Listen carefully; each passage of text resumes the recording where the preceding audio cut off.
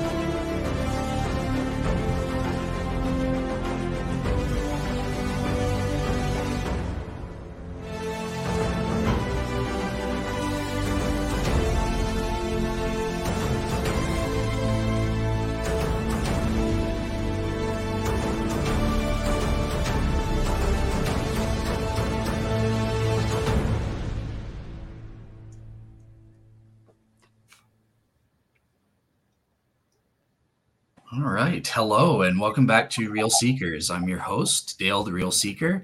And today we have a special treat for you guys. I'm joined by a special guest, Dr. Thomas McAvoy. Hi, Thomas. How are you? Hi, how are you, Dale? I'm doing great. Yeah. Tom reached out to me by email. I think you were on our mutual friend, Guy Powell's podcast talking about Right. Yeah, just recently I did a podcast with Guy. Yeah, he does a great job on his show and stuff like that. So yeah, awesome. So Tom is joining us. He is a scientist and he's written a new book that he's going to tell us about in a little bit about science and faith. What's the relationship between scientific beliefs versus religious beliefs? How do they can Christians be scientific in coming to religious faith and stuff like that? So yeah, just before we start getting into the various topics for today, Tom, do you want to just kind of introduce the audience as to who you are, give us a little bit about your background as well, if you don't mind sharing your faith? Sure, I'd be glad to do that. I am currently Professor Emeritus at the University of Maryland in the Department of Chemical and Biomolecular Engineering. I taught chemical engineering for just shy of 40 years. The first 16 were at the University of Massachusetts, and then the next 24 at the University of Maryland. I was married to Jessie McAvoy for just shy of 41 years. Wow. She passed away in 2004. And I remarried, and Susan and I will be married about 18 years this year. I went to Catholic grammar school, Catholic high school. We used to go to Mass regularly on Sundays. And what really sort of started me down a different path in terms of a faith journey was Jessie's passing in 2004. She developed a very rare and horrible type of cancer, pseudomyxoma. With the cancer, you wind up getting these enormous tumors they're mucinous tumors in your peritoneal cavity, and you're literally crushed to death from the inside out. You die of starvation. It's a terrible disease. And I watched her go through that, and that led me to the question that, Job asked, why do these things exist in the world? What's the point of them? So after her passing, I did a couple of things. In my church, there was an evening discussion group that started that fall. She passed away in June. And it was on St. Paul's epistles. And I attended that, and I started to read a lot about science.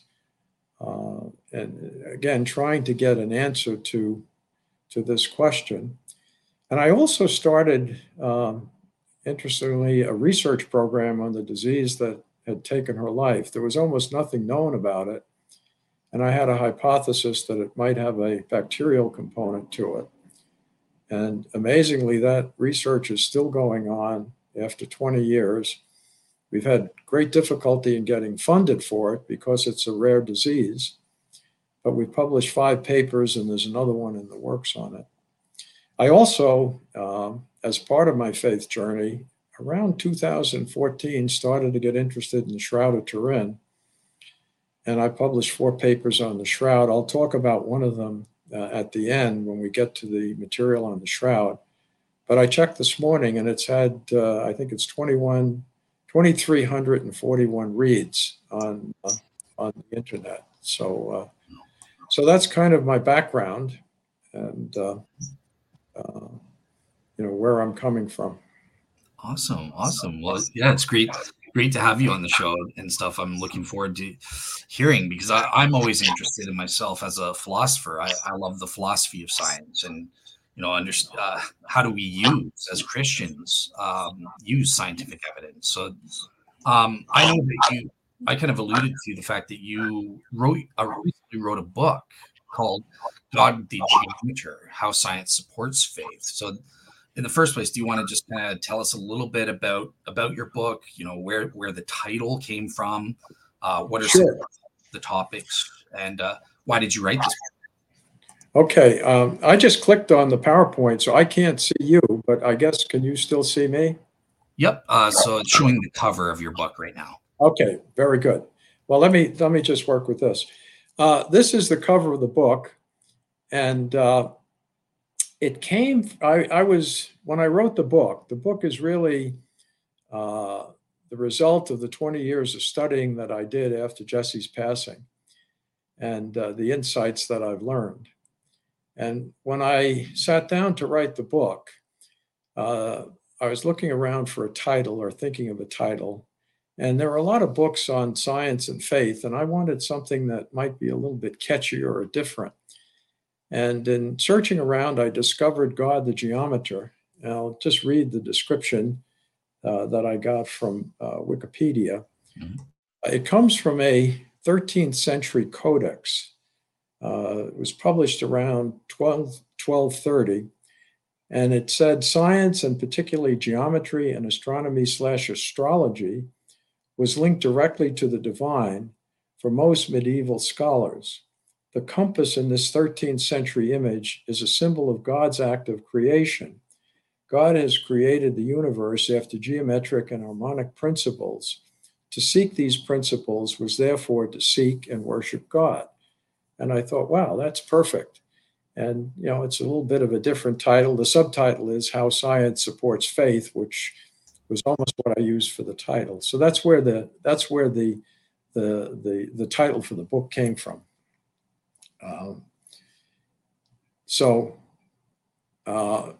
Let me go on and just address some of the points you raised. Who's the book's audience, and what should people take away from it? The first set of people I was addressing the book to were people like me that were asking Job's question. When you have to deal with things like cancer or other miserable diseases, or other things that have been labeled natural evils, tsunamis and earthquakes and storms. Why do these occur in our world? So that was one group of people that I was interested in addressing in the book. The second group was the people that are bombarded today by agnostic and atheistic media, experts, Hollywood celebrities, et cetera, that basically have the message that, religion is passé, faith is passé, science has all the answers. And I think they're absolutely wrong on that. And so I wanted to publish this book, put this book out in order to refute those arguments. And then the third group of people were my children and grandchildren and stepchildren and step-grandchildren, and just try to share with them the insights that I've been able to gain since I started looking seriously at science after I had retired and Jesse had passed, and also at religion, and try to give them the insights that I have gotten. Now, what's the takeaway?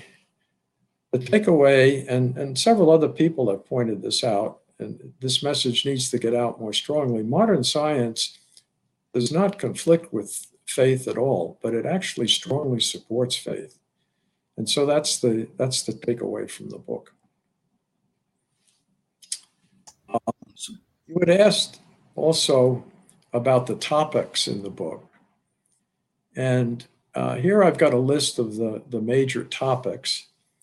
And I wanted to, the ones in green I'm going to talk about first. But I have 2 chapters on the Big Bang. I have 1 chapter in our solar system, and in 2 of the 3 chapters there, I emphasize the fine-tuning that had to take place in order for intelligent life to exist on our planet. I've got 3 chapters dealing with evolution, chapter on free will and quantum physics, chapter on natural evil, we'll come back to those, and then 2 chapters on miracles, and we'll talk about that at the end as well. So let me take a look at the Big Bang, and I don't know, how familiar your audience is with it, and I'm not obviously in a 1 hour. It's impossible to go into all the aspects of the Big Bang, but I wanted to talk about 2 important aspects. One is the energy, and the second is the fine-tuning for life from the Big Bang. So here's a picture. It's in a way a grisly picture that I have in the book. And this is a picture of Nagasaki after the atom bomb was dropped in 1945. And you can see that there was total devastation. Now I'm going to hold up a penny. And can you see the penny? Dale? Yeah, it's a little small, though. Okay, well, I can move it up, but it's a penny. It turns out that bomb had 14 pounds of plutonium in it, and less than 1 gram was converted into energy, 1 gram of the plutonium, and that's equivalent to about 1/3 of the size of a penny. Okay, so you can imagine, how much mass is in the 1/3 of the penny. It's almost nothing, and yet it did all of this damage to Nagasaki. So you can say, why did that happen? And one of the fascinating things about the Big Bang is that our universe started out, and it was entirely energy. There was no mass present when the Big Bang occurred. But the amount of energy is, in my mind, the closest thing to infinity that you can possibly imagine. And to explain that, you need to look at Einstein's famous equation, his E equals mc squared equation, relativity equation, published in 1905. And E is energy, M is mass, And c is the speed of light. And that's an enormous number. C is 186,000 miles a second.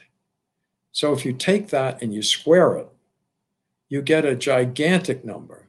And that's why if you just convert less than 1 gram of plutonium to energy, you get this enormous effect, this enormous energy that I showed in the last picture.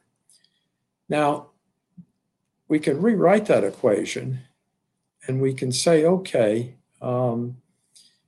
if I'm going to create, and what happened was in the Big Bang, the energy actually evolved into mass. So mass was created from the original energy that was present. And if you look at the equation, the mass is equal to energy divided by the speed of light squared. So if I consider myself, I weighed myself yesterday at the doctor's office. I'm about 200 pounds. There's enough energy in my body, if it could be recovered, to, probably blow up most of the United States, if not the whole planet. Fortunately, when a stable molecule or atom is formed, that's it. You can't get the energy back from it.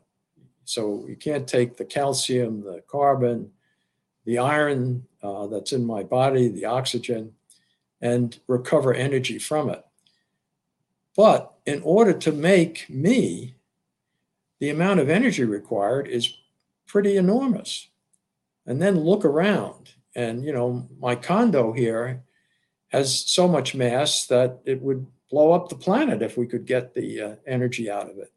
Then you look at our planet, or look at our solar system, or look at the universe as to the amount of mass that's present. And to me, the energy that was required to create this mass at the Big Bang is the closest thing to infinity that I can imagine.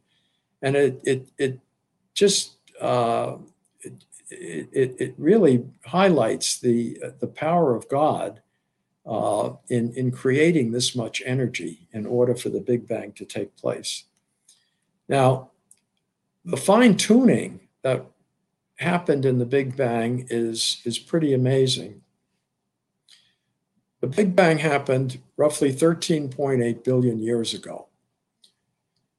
And one of the things that is true about it is that it was an ex nihilo creation, exactly what the Bible says. Before the Big Bang, there was nothing. The Big Bang occurred with this unbelievable, almost infinite amount of energy, and the universe was born.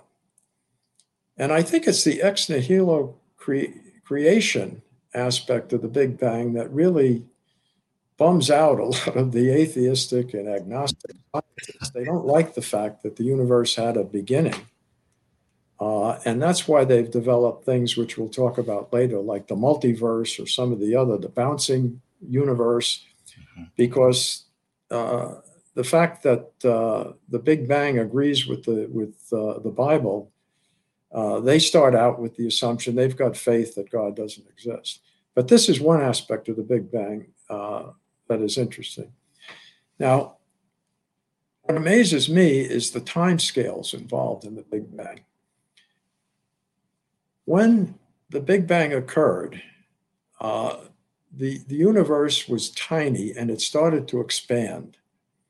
And the expansion was enormous. And following Einstein's equation, the energy was created to mass. So electrons were formed, protons were formed from the energy. First, it was subatomic particles, and then we got electrons and protons and some other things. But the Big Bang, and also then the protons, a proton is the nucleus of a hydrogen atom. The protons fused and they made the nucleus of a helium atom. So two protons could become a helium nucleus. And there was a tiny bit of lithium, I believe it was, the third element in the periodic table that was made, but it was very, very small.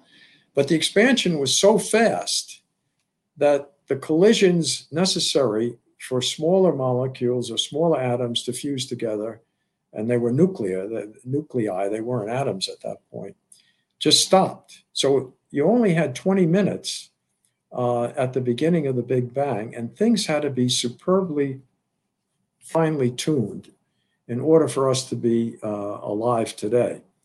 At the end of the 20 minutes, it was roughly 75% hydrogen and 25% helium. We'll forget about the lithium. And there were no heavier atoms present. So there's no calcium, there's no oxygen, there's no carbon, all stuff we need to be alive. And without unbelievable fine tuning, and by fine tuning here, there were probably over 10 physical parameters that had to be superbly tuned such that we did not get all hydrogen or all helium in the first 20 minutes of the Big Bang.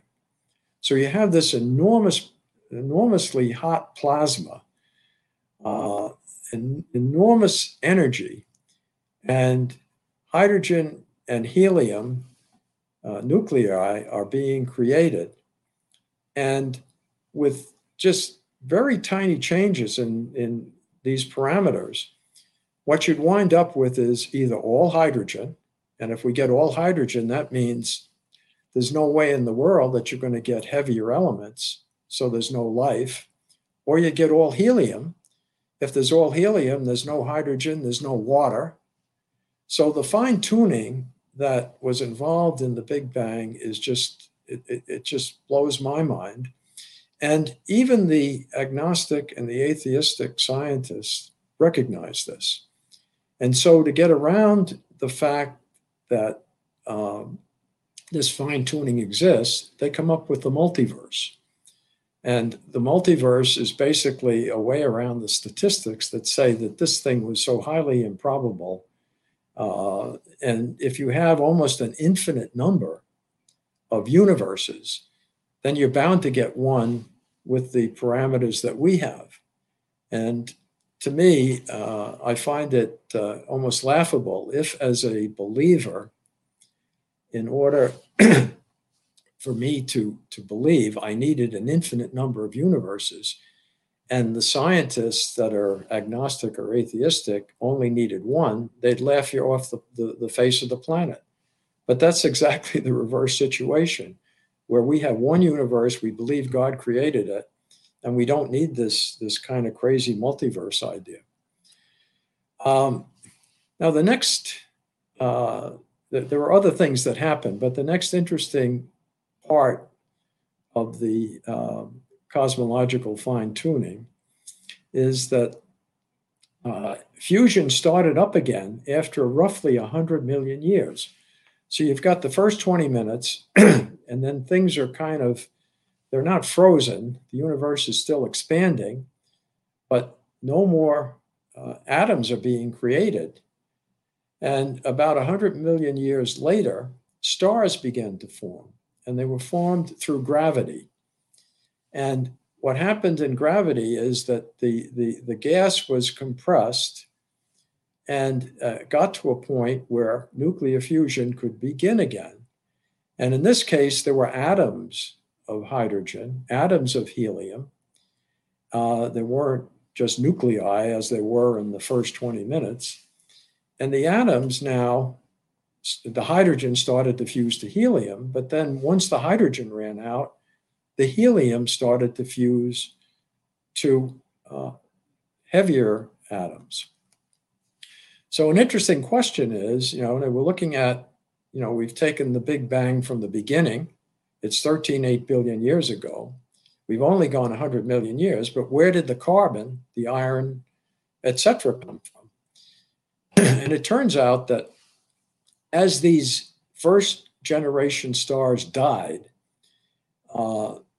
they were still fusing heavier atoms from lighter atoms. And once they died, they expelled these heavier atoms out into the universe. Some of the expulsion was dramatic with supernova explosions. And now out in the universe, in addition to having a lot of hydrogen, a lot of helium, these other atoms existed. And so when the second generation stars were formed, these heavier atoms were included in the stars, but they were also available for planets to form planets. Our sun is a third generation star. It's burned for roughly 4.5 to 5 billion years, and it's got about the same amount of time to go.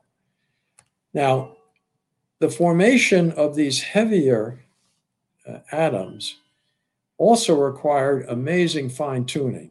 And carbon in particular, Fred Hoyle was a proponent of the steady state universe. He did not like the Big Bang. In fact, he's the one that coined the term Big Bang as a derogatory term. Yep. Steady state also needed to have an explanation for how carbon would form. And he hypothesized that there was an activated state of carbon that existed.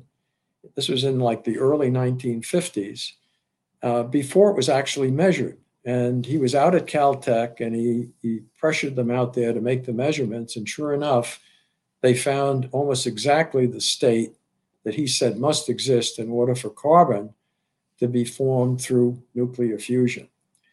So then at that point, people realized that these heavier atoms were being formed within stars.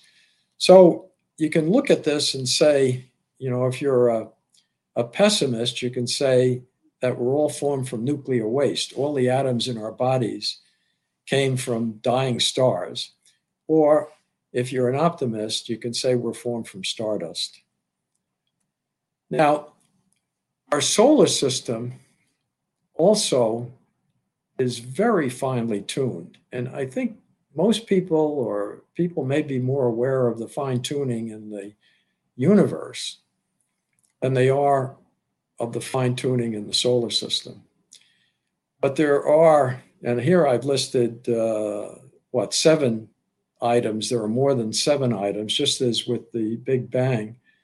There are probably over 10 parameters that have to be finely tuned, or constants, in order for the Big Bang to yield intelligent life. So we've got the moon. I'll talk about that separately. We've got Jupiter. Jupiter is not our nearest neighbor. Mars exists between us and Jupiter, but Jupiter is enormous compared to the Earth. It's over 300 times heavier.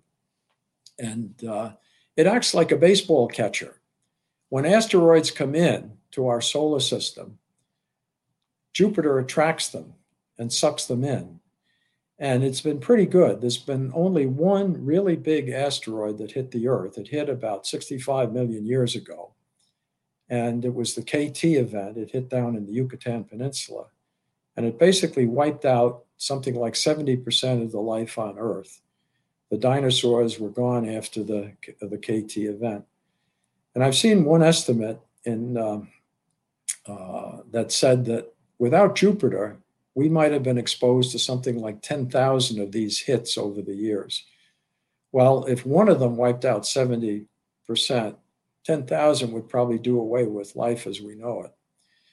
We have a magnetic field in the Earth, and this is due to the molten iron that exists in the core of our planet, and it's kept molten through nuclear reactions. Mars does not have a magnetic field. And what the magnetic field does is it deflects cosmic rays from stripping off our atmosphere.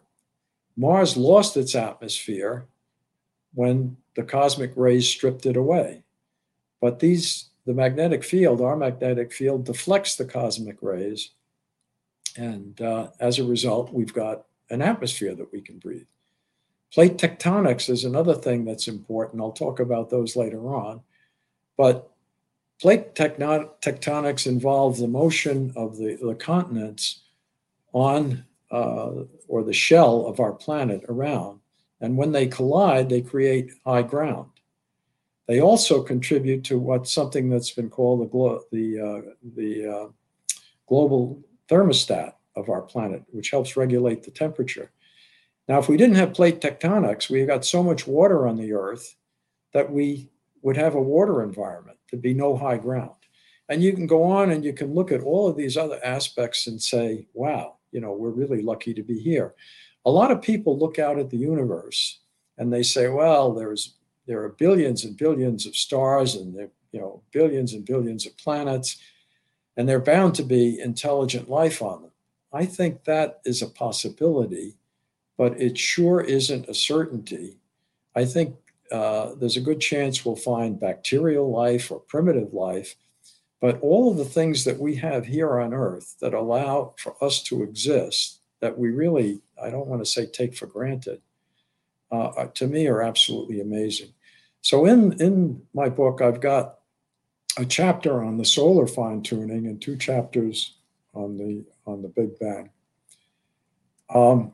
Let's go back to the moon. And here's a picture of the Earth. And our Earth rotates. And the axis of rotation is 23.5 degrees off the vertical. And it stays constant. And the reason it stays constant is our moon. Our moon is roughly a quarter of the diameter of the Earth. So it's reasonably large compared to the Earth. And the moon stabilizes our axis of rotation.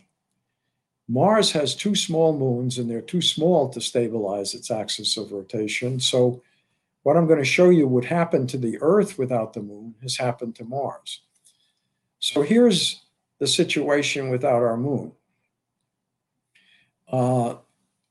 Our axis of rotation would change. So the figure on the left has roughly a 45-degree axis of rotation, and then the one on the right has a 90-degree axis of rotation. And as time goes on, our Earth would kind of spin like this. It would be very slow. But the problem that you get into is that you start out with the North Pole up at the top of the globe. And as time goes on, the North Pole migrates down towards the equator, and the equator migrates up towards the North Pole. Well, with that type of a change in climate, there's no way that a really diverse life on this planet could evolve because of the environmental changes. It's interesting, if the listeners want to check this out, just Google life on our planet without a moon. It would be quite a bit different, and it would probably be limited to niche areas of the planet and not nearly the areas that we live on. So, Dale, I think you had a question about other cosmological models. Yeah, it was because obviously atheists they'll come back when in terms of the universe having a beginning, and they'll say, "Oh, not so fast, you Mr. Christians," because we have dozens of eternal cosmological models. So, yeah, like what's your take on that? Have we actually proven that there is a beginning of the universe, and does that speak to God's existence at all? Absolutely. As I said, these people have come up with some really creative things, and it's mainly driven by their faith in the fact that God doesn't exist. So it's based on faith. I mean, I forgot to mention with the multiverse that they'll claim that we have this almost infinite number of other universes. The problem is there's no way to observe them. So it's you have to take on faith that they exist, and you can't communicate with them, you can't observe them. So you say, what's the difference between that and faith in God? But anyway, they have a bouncing universe, which would have a series of a big bang followed by a big crunch, followed by a big bang, big crunch, and other models, and they're mathematical models. Father Robert Spitzer wrote a book in 2010. It's not the easiest book to read. It's called New Proofs for the Existence of God. In part of it, he talks about the fine-tuning and all of the constants that need to be fine-tuned in order for us to exist after the Big Bang. But he's also got a section, and I'll read it. He discusses a theorem, and this is a mathematical proof that lays out, and he lays out four major conditions that any model of a universe would have to satisfy in order that the universe it describes not have a beginning. Okay. Now, this is a pretty sophisticated theorem, that Spitzer is amazing in his knowledge of theology, philosophy, and science. Just very unique. But his conclusion is that almost all these alternative universes have to have a beginning, that they can't be infinite in time, if you will. They have to be a beginning. And the theorem proves that. So I think these people that are proposing these need to satisfy the four conditions that Spitzer lays down in his book, and so I don't think they're really a challenge to believers' faith. Do you mind? Is it okay if I just ask a couple quick follow-ups? Sure. Just out of curiosity. So you mentioned about the fine tuning of the universe and stuff, and you mentioned that it's fine tuned for not just life. I think you said intelligent life specifically. Right. Now, some atheists have come out with kind of a rejoinder and said, no, that's totally wrong. The universe is finely tuned for the creation of black holes, not for intelligent life. That's just an accident. I don't know if you've heard that objection or what you make of something like that. Well, there are obviously each galaxy apparently has a black hole at its center, and whatnot. But I'm not sure what they're getting at. I mean, our Milky Way has a black hole in its center, but we're revolving around the center of our universe, and maybe eventually, once life is gone, maybe everything will collapse into the black hole. But I think if they look at what is necessary for life to exist, all of the fine tuning of the physical constants, if they look at our solar system and what's necessary for life to exist, including intelligent life, I don't see how they can make that claim. I mean, I don't know what they're getting at. So I haven't really seen that argument per se, but to me, it's not very powerful. Gotcha. Okay. And another quick thing, two more quick questions. And one is about the multiverse. And I noticed you said there is nothing we can observe. There's no empirical proof for this. Right. I remember hearing a couple of years ago that some atheists were claiming that there was some empirical support in the cosmic microwave background radiation,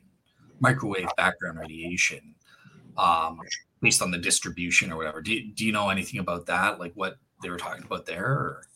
For the multiverse, or for the Big Bang? They were saying it was for it supported an inflationary multiverse. Yeah, apparently, I think that the inflation is from what I've read, I haven't read a lot on it, is probably true. In order to explain some of the properties of our universe. Now, I think that some of these people have talked about eternal inflation, so that they're going to be to space that all of a sudden are going to go boom, like have a Big Bang. I don't think they've observed any of that in our universe. Again, it's one of these hypotheses, but there is no actual data for the internal inflation idea that there are going to be patches out in our universe that are going to just start having their own Big Bang. So, and now the inflation may well be necessary at the very beginning in order to have some of the properties that we have in our universe. But that would have occurred after the Big Bang, the inflation. And so, and in terms of observing the multiverse, to say, okay, now we're in our universe, we're going to take a look at a neighboring multiverse or a neighboring universe. There's no way to do that. It just, it's a hypothesis. The same thing with the inflation. we may be able to prove that inflation occurred in our universe at the very beginning of the Big Bang, but that does not imply that it's ongoing now. Gotcha. Perfect. Okay. And last quick follow-up question on this part of the presentation. I'm not sure. Are you familiar with like Bill Dembski's intelligent design theory based on specified complexity, where you specify something and it's complex? Like I'm just kind of wondering, what do you think of intelligent design theory being applied to the fine-tuning of the universe or the solar system? Yeah, I don't like intelligent design. I've got a whole chapter on it. And the problem with intelligent design is it's not science. And as a result, what it'll say is if you get to something that you can't explain, then God jumps in and does it. And as soon as you say that, there's no way to test that. So they used the term at one point creation science, but it's not science. And my own opinion is I think some of the things that have been taken as or proposed by the people that are the intelligent design people have been explained in science. For example, blood clotting was one of them. That blood clotting involves 13 different steps. It's a clotting cascade. And a hemophiliac is missing one of the components one of the 13 clotting factors. And so if they get a little cut, they can bleed to death. So the idea was this is a complex process, and there's no way that it could have evolved. And one of the people that I quote in the chapters on evolution and the chapter on intelligent design, and also later on in the book is Ken Miller, who's a biologist up at Brown. And he actually lays out a very reasonable hypothesis as to how the blood clotting cascade could have evolved. And they actually provide some citations that backs up his claim, whereas the intelligent design people just simply say, well, it must be God jumping in and designing the whole blood clotting system. So the one area where I think that there possibly could be God stepping in would be in the creation of the original DNA molecule, but I'm not even sure about that. But I think a lot of the stuff that I've seen from intelligent design, it just isn't science. And I think, and if you're looking at how complicated life is, if you look at things like blood clotting and other biological processes, it's easy to pick them out and to say, oh yeah, we can't explain how this evolved. And it's quite difficult to take the time and to show, yes, there is a mechanism for these things evolving. So I'm not a fan of intelligent design. Fair enough. Okay. All right, cool. So I think at this point we can kind of switch gears here, because in your book, outside of these issues, you also deal with the issue of free will and right. The question. Yeah. Okay. So we talked about evolution here, and I do have chapters on quantum physics and free will, a chapter, and one on freedom and natural evil. So let me talk about quantum physics and free will.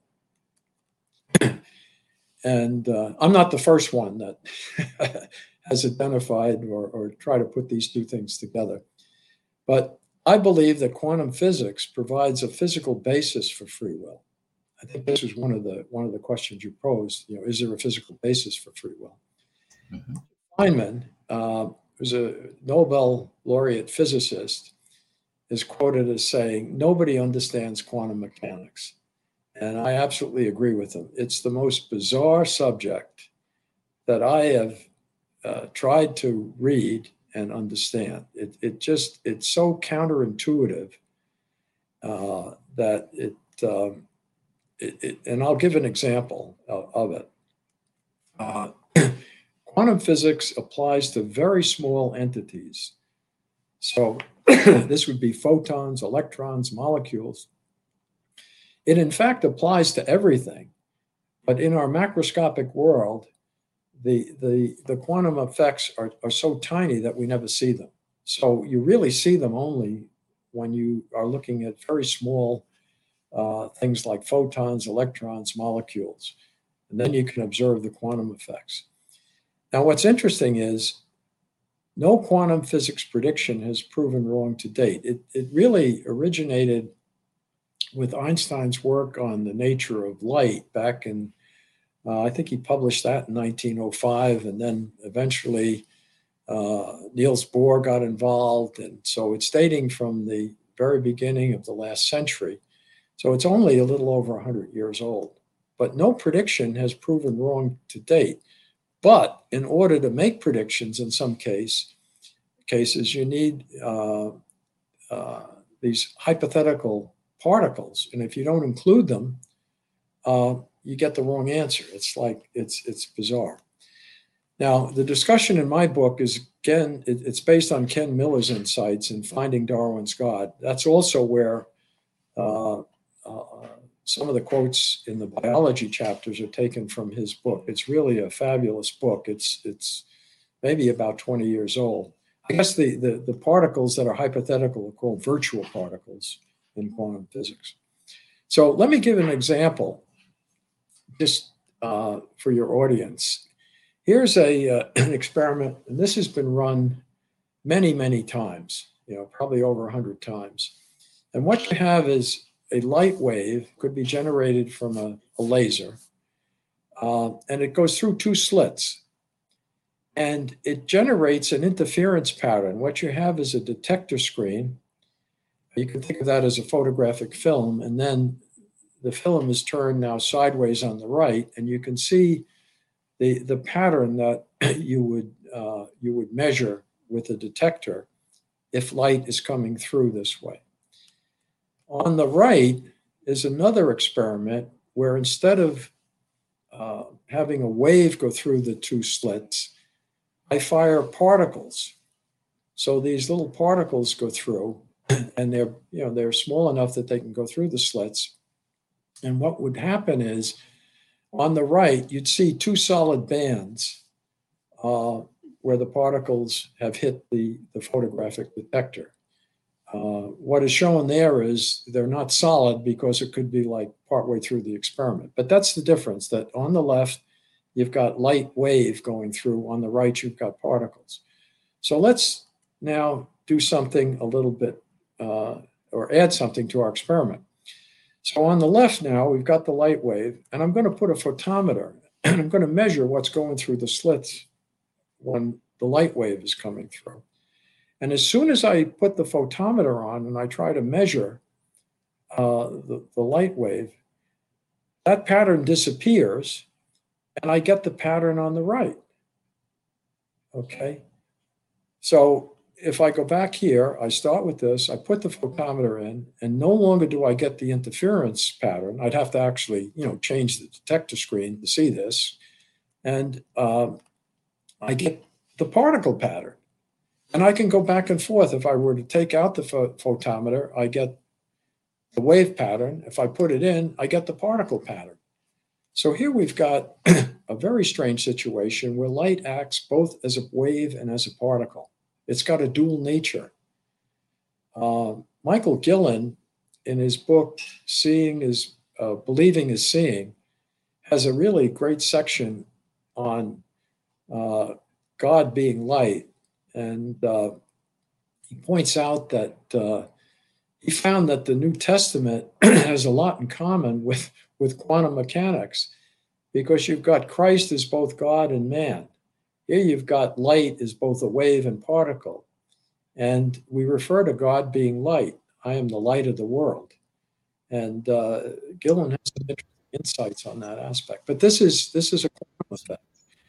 Now, it would be like I'm sitting here, and I close my eyes, and I've got a table in front of me. My computer is sitting on the table. As soon as I open my eyes, the table becomes a chair. We just don't see that in our world, that the measurement of something changes its properties.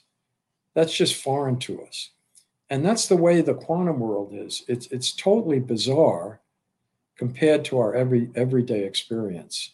And what's amazing to me is that people were able to decipher these effects and come up with the theory of quantum mechanics and make predictions from it. And the predictions are actually, as I said, none of them have been invalidated since the predictions were made.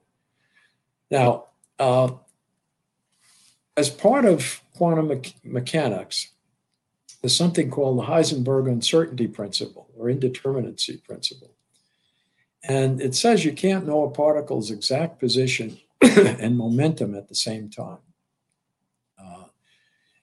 If things were deterministic, then we could predict the future. If we know the position and the velocity and the forces on all particles in the world, let's say, then there's no opportunity for the future to be anything but what the model is going to predict it is. There's no variability. The only way for the future to change would be to violate the physics.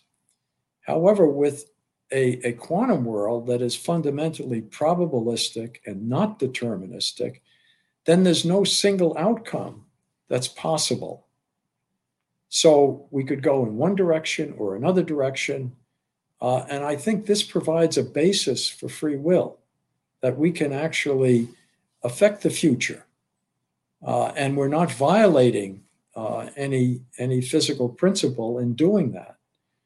I think similarly, God can change things as well. It opens up the possibility for future changes, which a deterministic world would not allow us. In a deterministic world, we can, calculate trajectory of a rocket to put a man on the moon, and as long as we do our calculations right, we get there. If that were a quantum type calculation, we may get there, or we may not get there. So they're two completely different things. And at this quantum level, at this microscopic level, probability reigns. Things are not deterministic. And to me, this opens up the possibility for free will. So this statement summarizes it. Quantum indeterminacy provides a physical basis for free will. I don't think it necessarily explains free will. I think more thinking has to be done on this. I don't think that theologists have fully integrated aspects of modern physics into their theology, and this is one area where certainly a lot more thinking could be done. Now, you can ask the question, which Miller asks in his book: can quantum effects have changes that we see in our macroscopic world? And he gives the example of DNA copying, which takes place on a microscopic scale. So when DNA is copied, there are 4 bases in the DNA alphabet. And so the DNA splits and you make a copy of, whether it's a protein or whatever it is. But errors can occur in the copying. And if they occur, you wind up getting a mutation. So you don't get exactly what you wanted from the DNA copying. And this is happening at the microscopic or quantum area.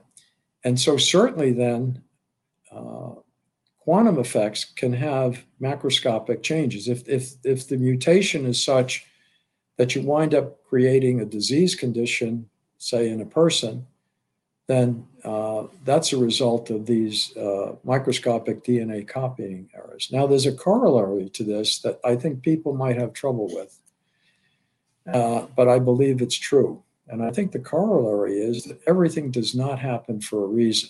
I think a lot of people like to say, well, that happened for a reason, or everything happens for a reason. if quantum indeterminacy is true, and if the quantum world is probabilistic, then everything does not happen for a reason. There can be multiple outputs of things, and it's not a deterministic type thing. And I believe, again, here, more thinking has to be done in order to tie these things together. So that's, my take on a physical basis for free will. I think you also asked about natural evil, Dale.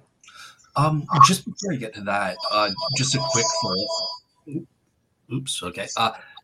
Are you familiar with the neuroscientist Benjamin Libet? He's done some experiments into whether we have free will or not, and he's discovered the free want phenomenon. Are you familiar with that at all? And do you think that's I'm sorry, he's discovered what?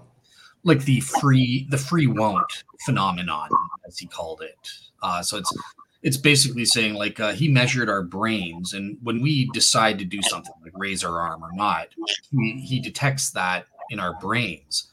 Yeah. And there's this thing after that's detected. Once we've made our decision, we Yeah. have the ability to say, actually, you know what? No, I'm not going to do it. I veto it. So he says that kind of disproves determinism. I don't know if you. Determinism. Yeah, I agree with him. I think that our thoughts probably occur at the quantum level. And they're obviously, they're not deterministic where you just go in one direction. But I think that our thoughts and just exactly how our free will influences our thinking and our neurons in our brain is an amazing area. And I certainly am not an expert in that, but I believe that what I hear you saying does not disagree with what I'm talking about in terms of the quantum effects and the quantum physics providing a basis for free will. Absolutely. Yeah, it supports you. So, all right, perfect. So, my next question, as you rightly bring up, is obviously this thing that started it all off for you, the problem of evil. And given that you're approaching this from a scientist perspective, obviously a lot of atheists and skeptics, they point to a specific type of evil. So, not evil that obviously they admit that people, they choose to rape, they choose to kill, they steal. But it's more problematic when we look at natural evils. Yeah, absolutely. I agree. I think as soon as you throw humans into the mix, it's pretty easy to come up with evil. But I think that natural evil is something that needs to be explained. And I'll tell you what I think is involved with it. And as you mentioned, things like disease, earthquakes that are occurring naturally that man is not creating. You can say, okay, are these evil? Is evil the right word for them? But this is what natural evil describes. And I believe that the basis for this is freedom and the trade-offs that are built into the fabric of our universe. And I think you see these at the macro scale and at the microscopic scale. We just talked about the quantum level and the fact that it's probabilistic, and there's no one path that things have to take. We're not going to be able to predict the future at the quantum level. I think the same thing happens at the macro level. I'll give an example of that in a bit. But my contention in the book is that our universe's design is what I call autonomous. And let me explain what I mean about that. I think God created our universe and he fine-tuned it so that intelligent life would evolve. And once it got going, I don't think that it needed constant intervention by the creator. I believe the intelligent design people would say that God is intervening more than I would say.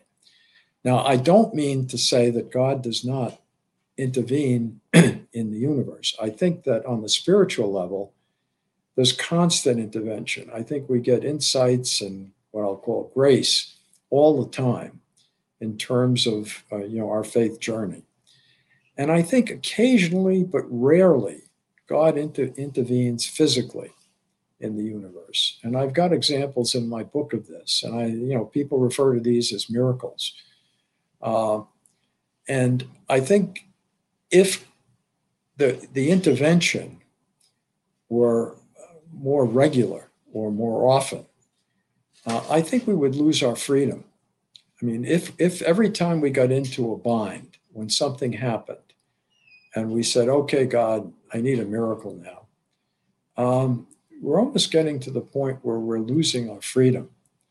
So I think that the universe was designed so that it's fine-tuned. I think evolution has patterns in it. One of the chapters in the book discusses convergent evolution. And this is in answer to Gould's point that if we reran evolution, intelligent life wouldn't be the result. Convergent evolution describes things like flying, that bats have learned how to fly, insects have learned how to fly, birds have learned how to fly. So there are certain things that are advantageous that evolution would pick up on, because they would help in terms of the entity that is using them in terms of surviving.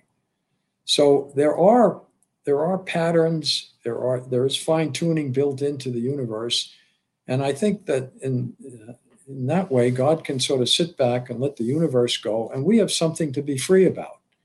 We have issues to solve. So that's what I mean by an autonomous universe, that God interacts with us regularly on the spiritual level, and rarely, but definitely on the physical level.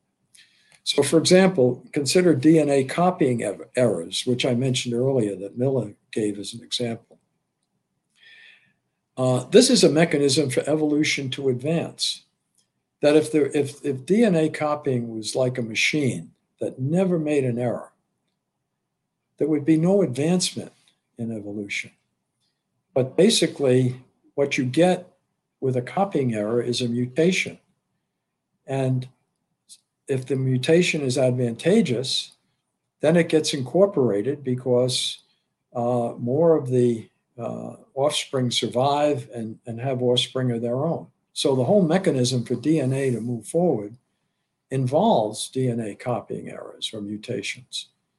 Now, they can also lead to disease. I believe cystic fibrosis is a disease where there's one gene that's screwed up and it causes the disease. So there's a trade-off there. So if you want a mechanism that is basically going to be autonomous, then it's going to lead to trade-offs. The year that I started studying, that I mentioned in 2004 when Jesse passed away, in 2004, the day after Christmas, there was a humongous tsunami that hit Southeast Asia, and something like 180,000 people died. It was just an enormous loss of life. And so people could say, oh, why do we have earthquakes? Let's get rid of them, okay? Well, they result from the motion of the plates on the Earth. So if you said, let's stop that, let's not have tectonic motion, then the Earth would be covered with water. There'd be no opportunity for life. The other thing that the tectonic plates do is that they help regulate the Earth's temperature. So if you're going to have a mechanism that creates high land and a mechanism that helps regulate temperature on the Earth, then a byproduct that you don't like is the tsunami. And I think this is part of the trade-off that comes from the freedom that's built into our universe. So when I say macro and micro, I think that what I see is that we're really almost we are designed to be free, to have free will, but that also leads to then these trade-offs. All So I right. don't know. I'm not sure there's something else on that. Well, let me go back here. If you have other questions about this. No, not on this. I think you're making a lot of sense and stuff like that. One thing, I was going to transition to the shroud, but just before I get there, I did have a kind of introductory question Yeah. on miracles in general. Like, Okay. what's your take on that? And Let me just make one point, and then I'll go to miracles. I think that in the Bible, there's an attempt to explain away natural evil. In Genesis 1, they talk about the fact that the people were given uh, uh, seeds and grain to eat, and it seems to me they're trying to get at the fact that there were no carnivores that existed. That obviously the writers of the Bible would have seen. And the same thing with Adam and Eve. The story there, we see that that there was paradise, and it was only after sin that what we would label as natural evils, maybe, or as problems came in, like pain in childbirth and difficulty in working the land. And there's the impression that we started out with a perfect environment, a perfect world, and it was through human evil that these things changed. And I don't think that's the case. I think that carnivores existed before man did, and I think that some of the other things that we see in the world, weeds and thorns and whatnot, existed as well. So let me go to miracles. I've got 2 chapters on miracles. And what I've tried to do is to pick miracles where there is physical data that one can get at. So I have one chapter on a miracle that occurred at Lourdes, Jack Trainer. And there was a priest that interviewed him. And there's a picture of him being wheeled to the train to go to Lourdes in a wheelchair. And there's another picture of him pushing his wheelchair when he returned, a little over a week later. I've got material on the shroud, which I personally think is a miracle. The image of Our Lady of Guadalupe on Juan Diego's tilma, which is in Mexico City and has had some examination, not nearly as much as the shroud. There have been recent Eucharistic miracles that have occurred in South America and in Europe. And then Fatima has newspaper stories and pictures. These all have with them physical information that can be examined. And I like to think of miracle as being equivalent to data for faith, data in quotes, that I think a lot of, again, scientists would just simply say, well, miracles can't exist. They rule them out a priori, without looking at the physical data. Now, I put data in quotes because we don't repeat miracles. If I run an experiment in the lab, then I'm going to run probably multiple cases and take a bunch of data and then analyze it. With a miracle, they tend to be one-off events. But there are physical facts. And I think the proper way to approach a miracle is to say, okay, can I explain the data with modern theory? Is it possible? And if it isn't, then the conclusion should be, well, the data exists, and I can't explain it with what we know today about physics or chemistry or astronomy or whatever it is.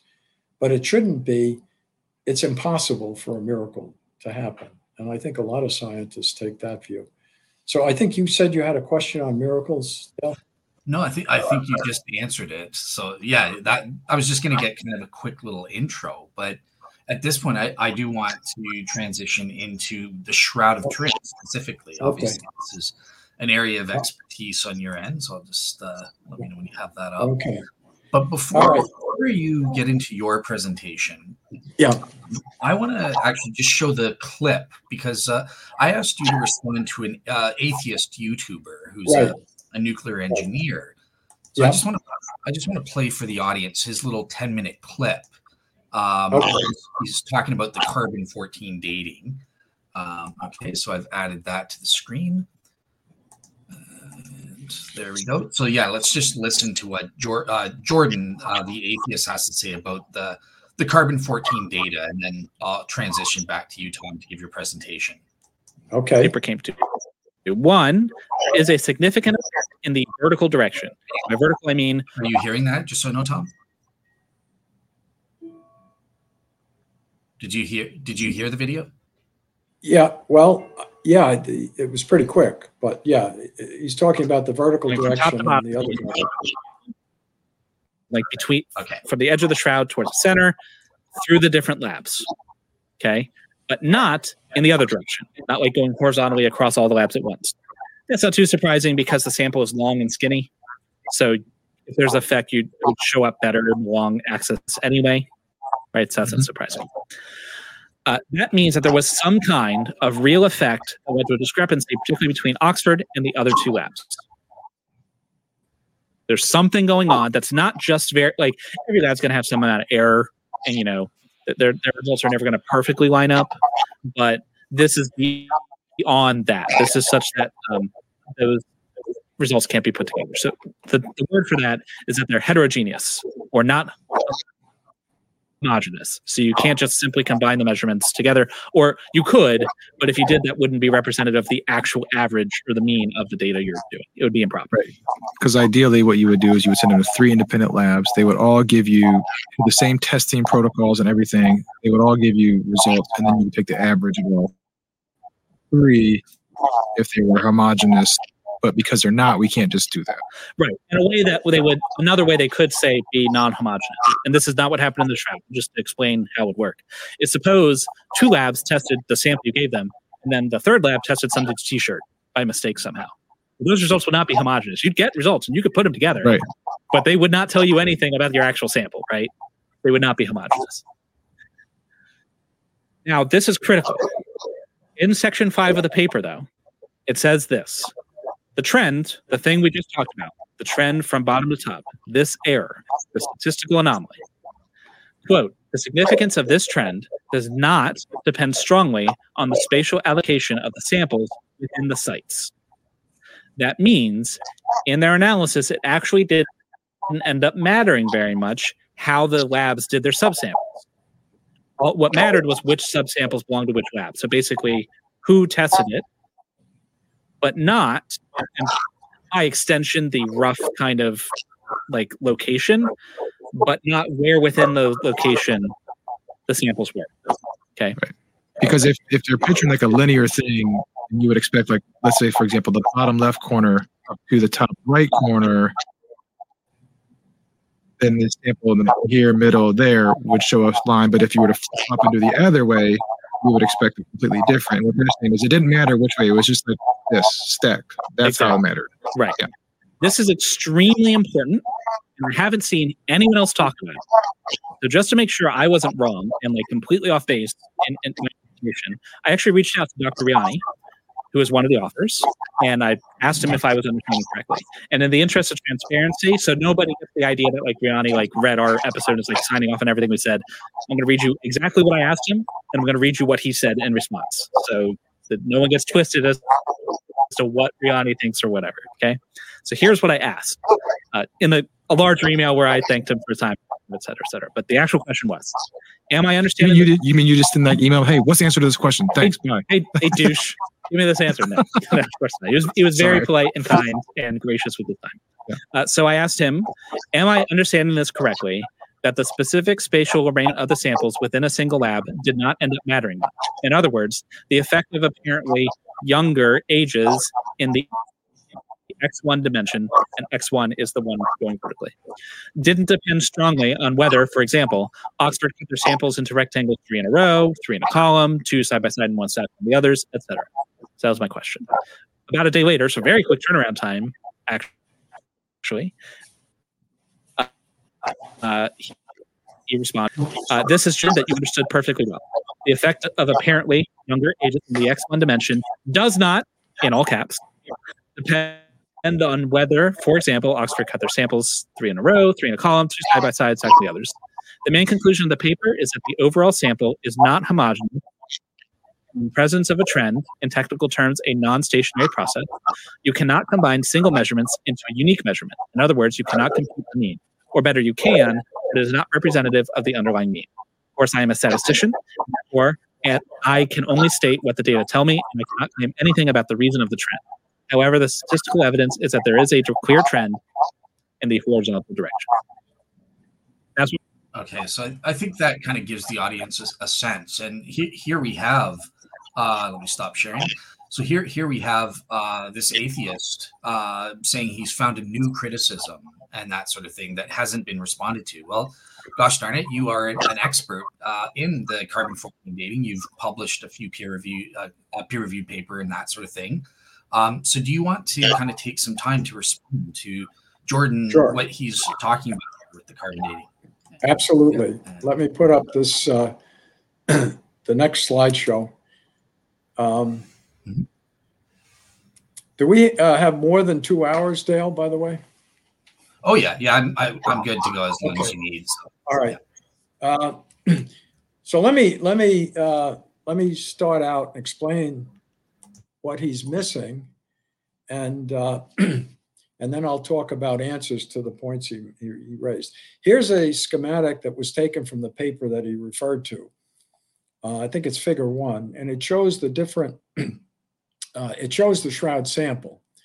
So the R is a reserve that I guess the people at Turin kept. T is for trim. They trimmed off that piece.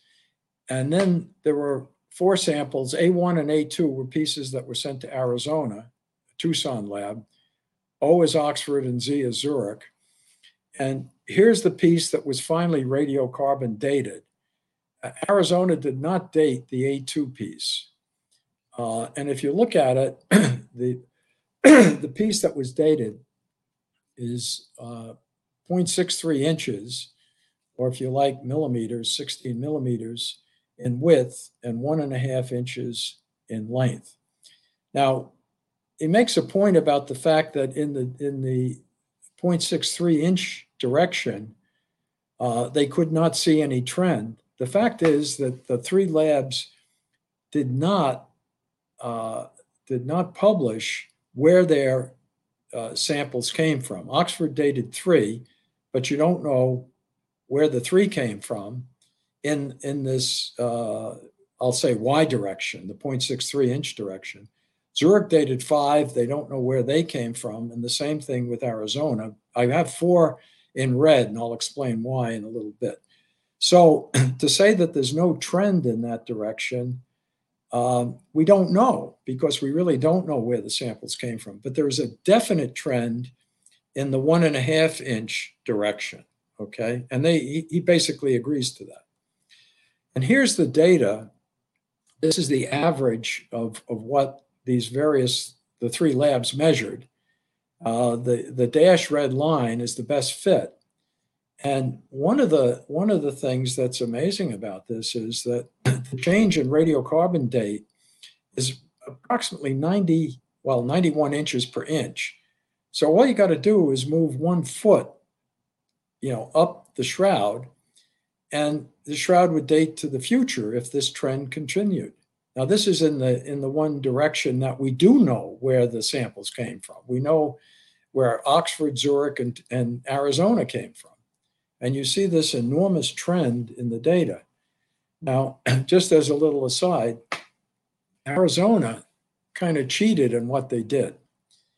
They actually dated 8 samples. So they cut their piece into 8 parts, dated 8.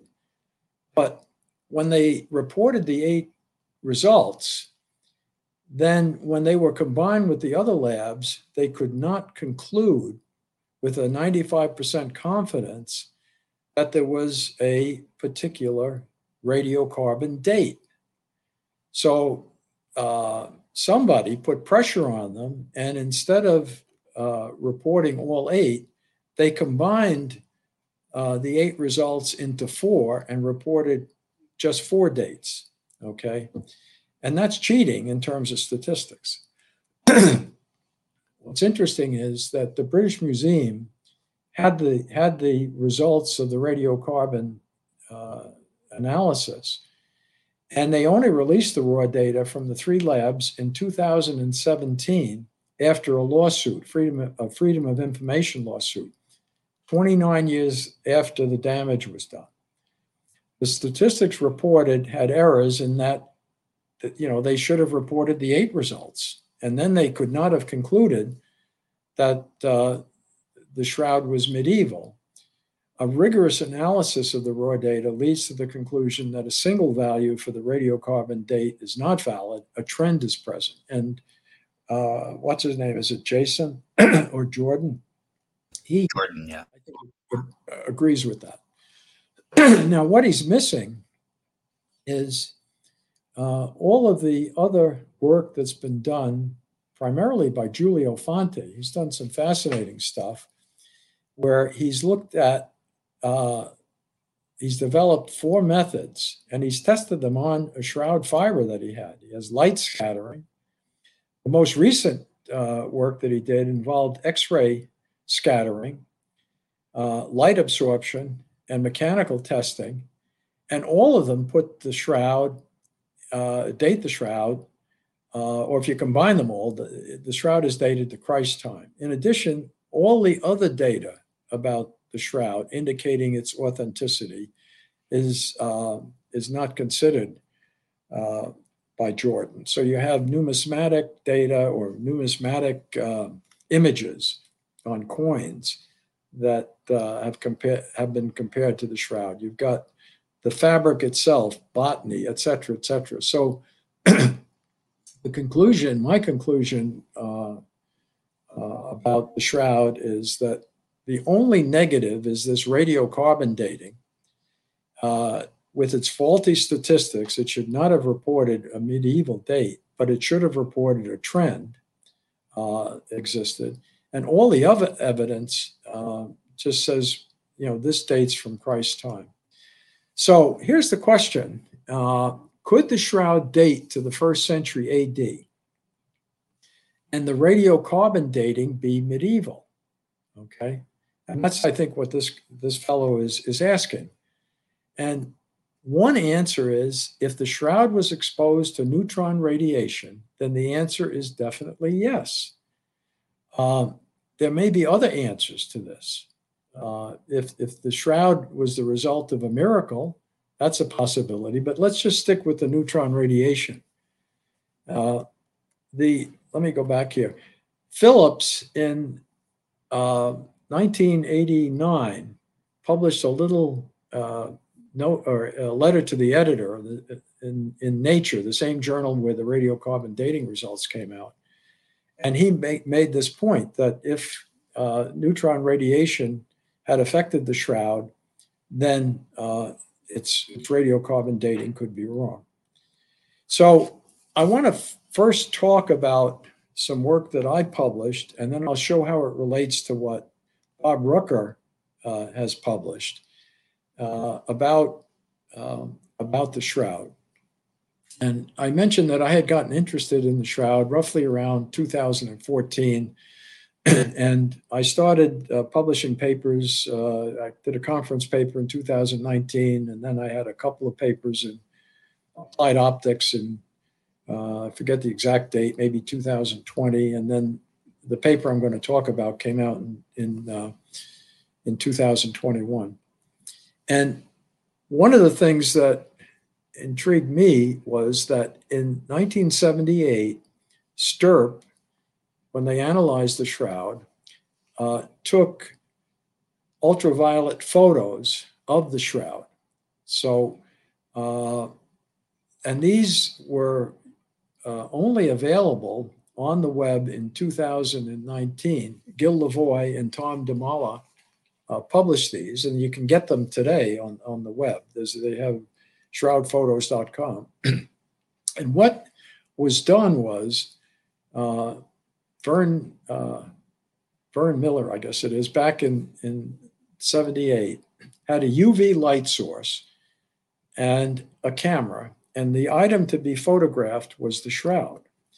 And let me put up the light spectrum. And you see two things here. You see UV light and you see visible light. And what they did back in 78 was they had an ultraviolet light source. Now, we can't see ultraviolet with our eyes, but we can see visible light. And the ultraviolet light is shined into the object that is being photographed. It kind of rattles around. It interacts with the molecular bonds in the item being photographed, and then it reemerges at a longer wavelength in the visible spectrum. So it's called UV-induced visible fluorescence spectrum, and it really reflects something about the molecular nature and the bonding of the item being photographed. Now, there are two things you've got to be careful with. The UV light source needs to be such that it doesn't produce any visible light, so you have to put a filter on it. And the camera does not want to pick up any reflected UV light. It just wants to pick up visible light. So two barrier filters are installed, one on the camera, one on the light source, and then you start taking pictures. And so here you see the UV light source hitting in this case, the shroud, and then the camera recording what is being measured from the shroud. So the important point here is this is actual data on the shroud. Okay, it's not, and that's one of the problems. I mean, I wish that the powers that be would allow more testing, allow more testing on the shroud, because that's what's really necessary. So here's the shroud, and you see the radiocarbon dating site. It's way off in the corner. And I show here the frontal and dorsal images. The front, you can see the face and the arms crossed, and the dorsal would be the back. And what Stirp did was they took photos down 3 different straight lines. They had a little carriage mechanism, and they would move it down the shroud. They took 8 photos down each of the 2 sides of the shroud, and I think there were only 6 or 7 down the center of the shroud. So it may have been a little bit closer or further away in the center. And with the colors here, I show what was measured. Now, it's possible to analyze the photos and determine the intensity of the ultraviolet light that is coming out as visible light. And when I did this, I was amazed at the difference. For example, if you take ultraviolet photos going down the red line and the blue line, one's at the top, the other's at the bottom, you find out that the intensity of the top is higher than the bottom. If you look down at the plot below, the red has higher fluorescence intensity. This is, again, the intensity of the visible light that's coming out than the bottom. You say, why did that happen? The highest intensity occurs down the center of the shroud. And there's another very subtle effect, and that is you have to compare apples to apples. Now, the 2 arrows, and let's take the red tracing, point to the feet area on the shroud. The one on the left points to the dorsal, the foot in the dorsal image, and the one on the right points to the foot in the frontal image. And if you compare areas, you find out that the dorsal intensity is always higher than the frontal intensity. And the difference can be as much as 10, the fluorescence intensity units, difference of 10. And I thought, wow, that's really strange. What would cause this type of behavior? And I published this in Applied Optics. Now, here's a slide that summarizes what I had found. Again, data from the shroud. The UV fluorescence intensity is highest at the midsection of the center of the dorsal image. And that's the green image on the left is the dorsal image. And that's the highest value of any of them. The fluorescence intensity is higher on the dorsal image than the frontal. And this means you compare feet to feet, and then maybe the knee to the knee, and torso to the torso, etc. And then the fluorescence intensity is higher on the top side of the image than the bottom side of the image. And so the question I had after getting these results is what could cause these unique fluorescence properties of the shroud itself? And I mentioned that Phillips had hypothesized that neutron radiation arising from the body covered by the shroud could, one, alter its radiocarbon dating and create long-lived radioactive isotopes of chlorine and calcium in the shroud. It does not account for the image formation. Okay, and it's just a very brief, it's almost like one-page letter to the editor. I became familiar with, and I've actually interacted with Bob Rucker and what he did, and he published this in 2014 and is working on it, and has worked on it since. But he simulated neutron radiation. He actually simulated Phillips' hypothesis. And his main assumption is that in the simulation is that the thermal neutrons were emitted homogeneously or uniformly, if you will, from within the body and isotropically or uniformly in all directions.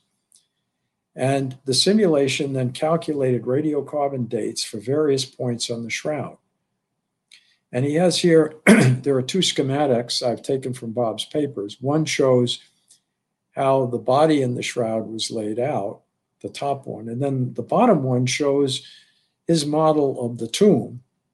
And you can see that to the right of the body, there's a wall. To the left, there's empty space. And he had this code that I believe he had worked on when he was at the lab out in Washington that he used for his simulations. And he ran a bunch of Monte Carlo simulations. And here's what he got in terms of his radiocarbon dating. And this is now down the center. He had results down the whole shroud. I'm just showing the center image here. And if you look at the circle, you can see that comes from the area of the shroud that was actually radiocarbon dated. And you can see there's a pretty significant gradient there. And we saw when we looked at the numbers, it was about 90 years per inch. So there's a pretty steep gradient over there. And as you get closer to the center of the shroud, then it becomes younger and younger and younger. And eventually you wind up having it date to the future. But these are his results. And the x-axis or the y-axis here are the radiocarbon dates that he's calculating. When I plot my UV results, and again, the UV are results from the shroud, I was amazed. I got the same type of curve or plot. You can see that there's a double maximum. The dorsal image or the back image is on the left in both cases, and the frontal image is on the right. The biggest maximum occurs in the dorsal image, and it occurs right around the torso area of the body. And the frontal image, the same thing. The maximum occurs around the torso area of the body.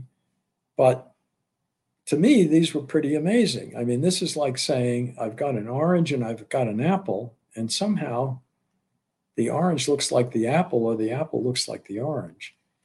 And here are Bob's conclusions from his neutron simulation. The radiocarbon dating values are highest at the midsection of the center dorsal image. The radiocarbon dating values are higher on the dorsal image than the frontal, and on the top side than the bottom side. And if I just replace these with the fluorescence intensity, I get the same conclusions. So then the question is, could fluorescence intensity be affected by neutron radiation? Or could the apple be an orange? Now, I wound up doing some neutron radiation experiments at the reactor at the University of Massachusetts at Lowell. And I got modern linen samples. Actually, Bob's daughter mailed them to me.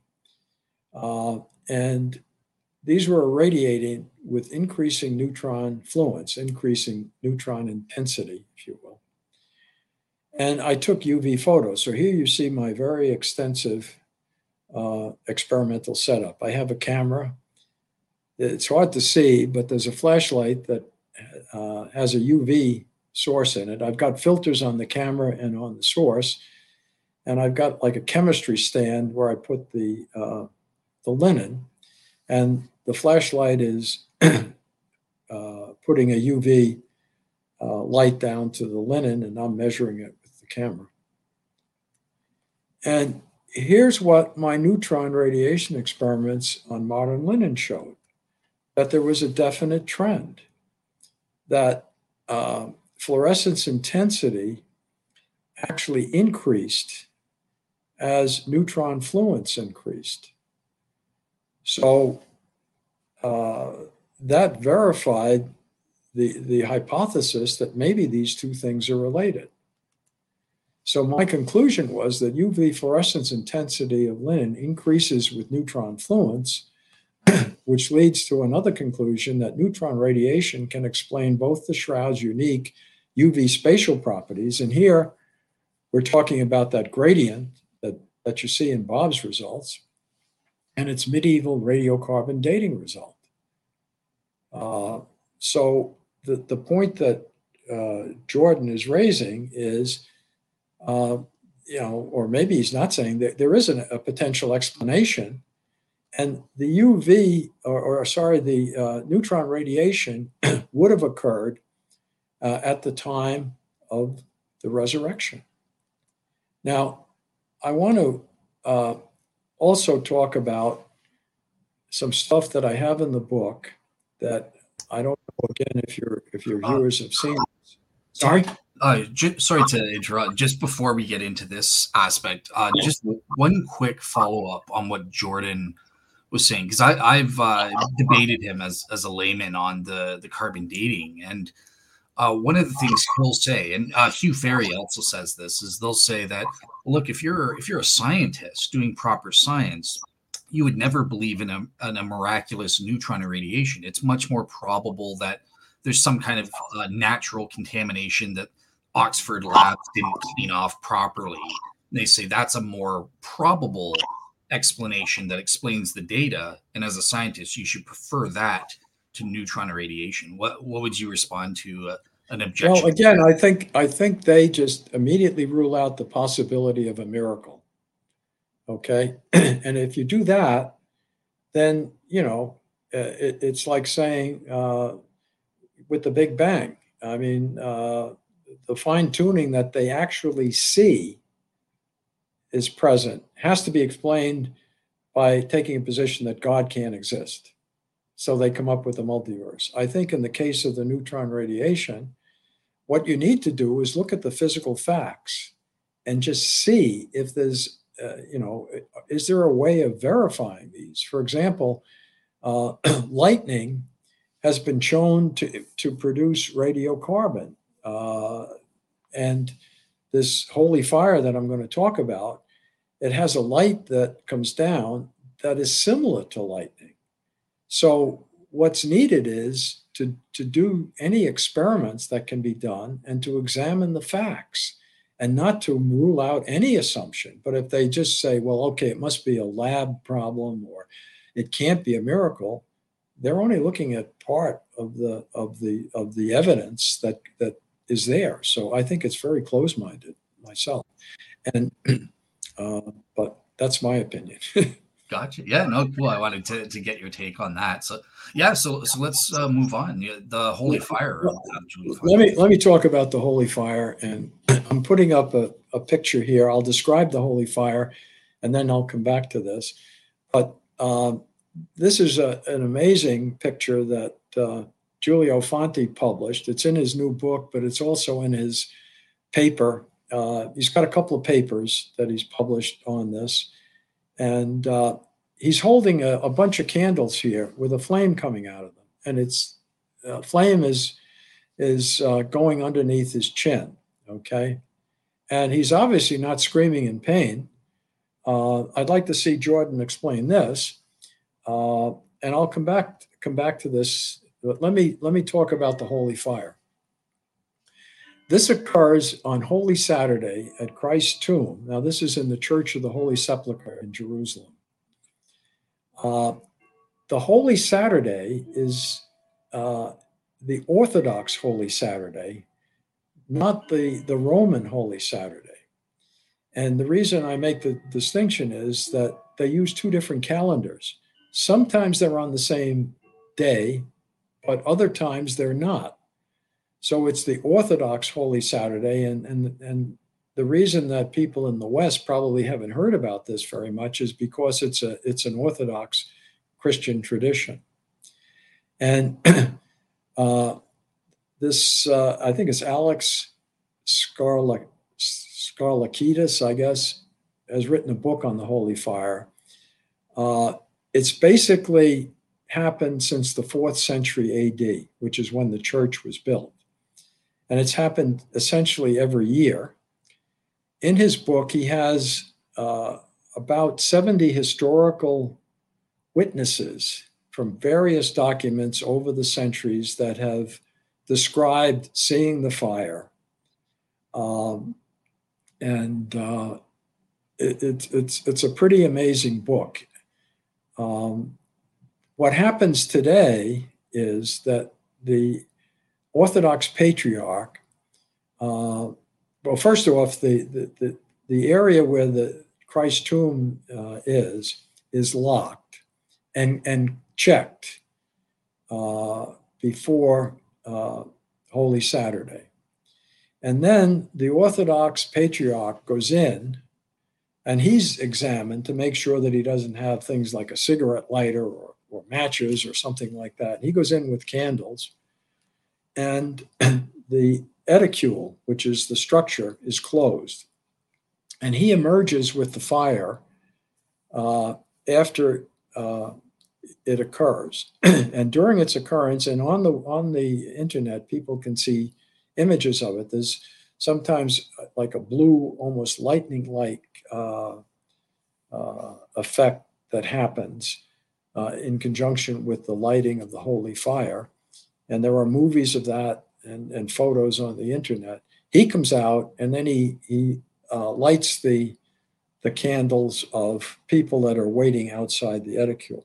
So in Giulio's case, he has gotten his candle lit from the one that the patriarch brought out. And he had made some measurements himself when he went over and actually had this photo taken. Now, it's interesting that Giulio could hold this underneath his chin, but after about 15 minutes, the flame actually then becomes a standard flame, and if he had it there for 15 or 20 minutes, he'd be burned. But when it first comes out, it doesn't burn, which is the amazing thing about it. Now, in 2008, there was a Russian physicist that made electromagnetic measurements at the Church of the Holy Sepulchre. And these are his conclusions. The inexplicable appearance of plasma, which according to Volkov is a miracle itself. These were published by Giulio. Now, the plasma is what's called a cold plasma. And people can generate these in a laboratory. But it takes quite a bit of equipment to generate a cold plasma. And the fact that it's a cold plasma explains why it doesn't burn. But after a while, the cold plasma gets hot. But when it first comes out, it's cold enough that you can stick the flame underneath your chin. So one question is, how is this cold plasma generated in a church without any scientific equipment. Volkov also measured some interesting electrical properties, unreasonable electric charge in the air and a powerful difference in electrical potentials, and the appearance of an electrical discharge at the moment of the holy light descending email. I must have not copied everything there, but he measured properties of this phenomenon. And then, as I say, Giulio followed up on it, went over, made some measurements himself. He's published 2 papers on it. And in his recent book also has information on this.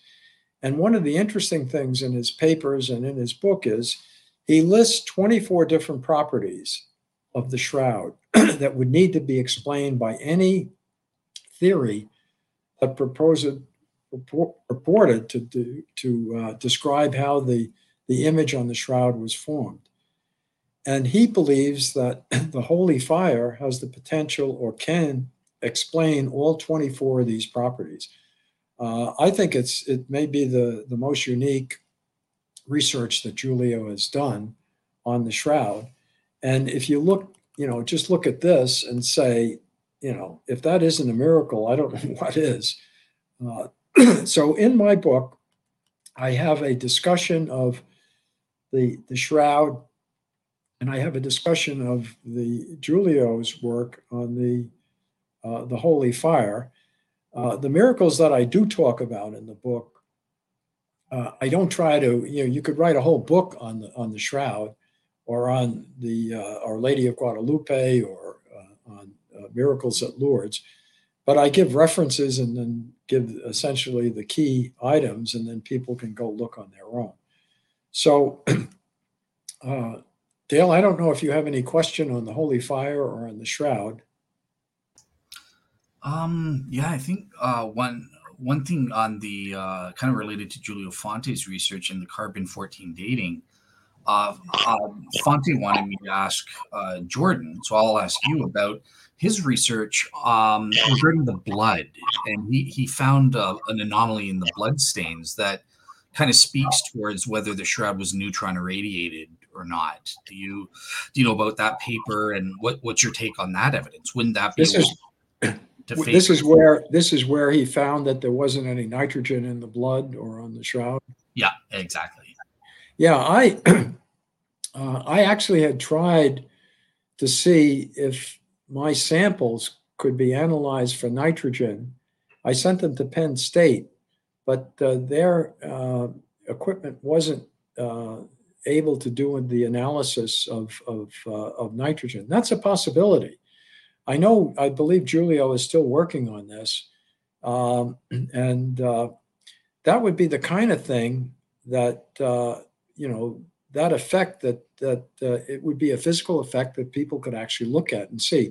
There was also talk of maybe taking some blood-stained linen, neutron irradiating it, and then, checking. And I looked into that a little bit. And one of the problems is that it wasn't clear that laboratory that I was dealing with, which was around the time of COVID, was going to be happy getting a biological sample to do the neutron radiation on. But I think these are all leads that could actually generate data that would say, yes, the neutron radiation is a possibility. You have this strange, almost lightning-like effect that comes down at the time that the holy fire occurs. You've got these electromagnetic effects that have been measured. Could there be neutrons in that? Possibly. I'm not saying that the neutron hypothesis has been proven. To me, it's pretty amazing that the fluorescence intensity of the shroud itself has the same shape as what Bob Rucker is calculating with his neutron simulation. Does that prove it? Absolutely not. I think what's needed, and it's a crying shame that we don't do more testing on the shroud. And the simplest test would be to take samples from other parts of the shroud. I believe that some of the charred material that was occurring closer to the center of the shroud where the images could be radiocarbon tested. But the powers that be are almost, they've got their heads in the sand. They're in the foxhole. They don't want to come out. Afraid that they're going to get the same result that they got in 1989, and that's too bad. That there really needs to be data on the shroud, and people have done an amazing amount with what is out there.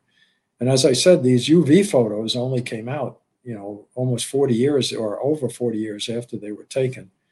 So there's a real need to do more research on the shroud, and I'd be the first one to say that maybe this is an incorrect hypothesis. But let's get the data and see what's what.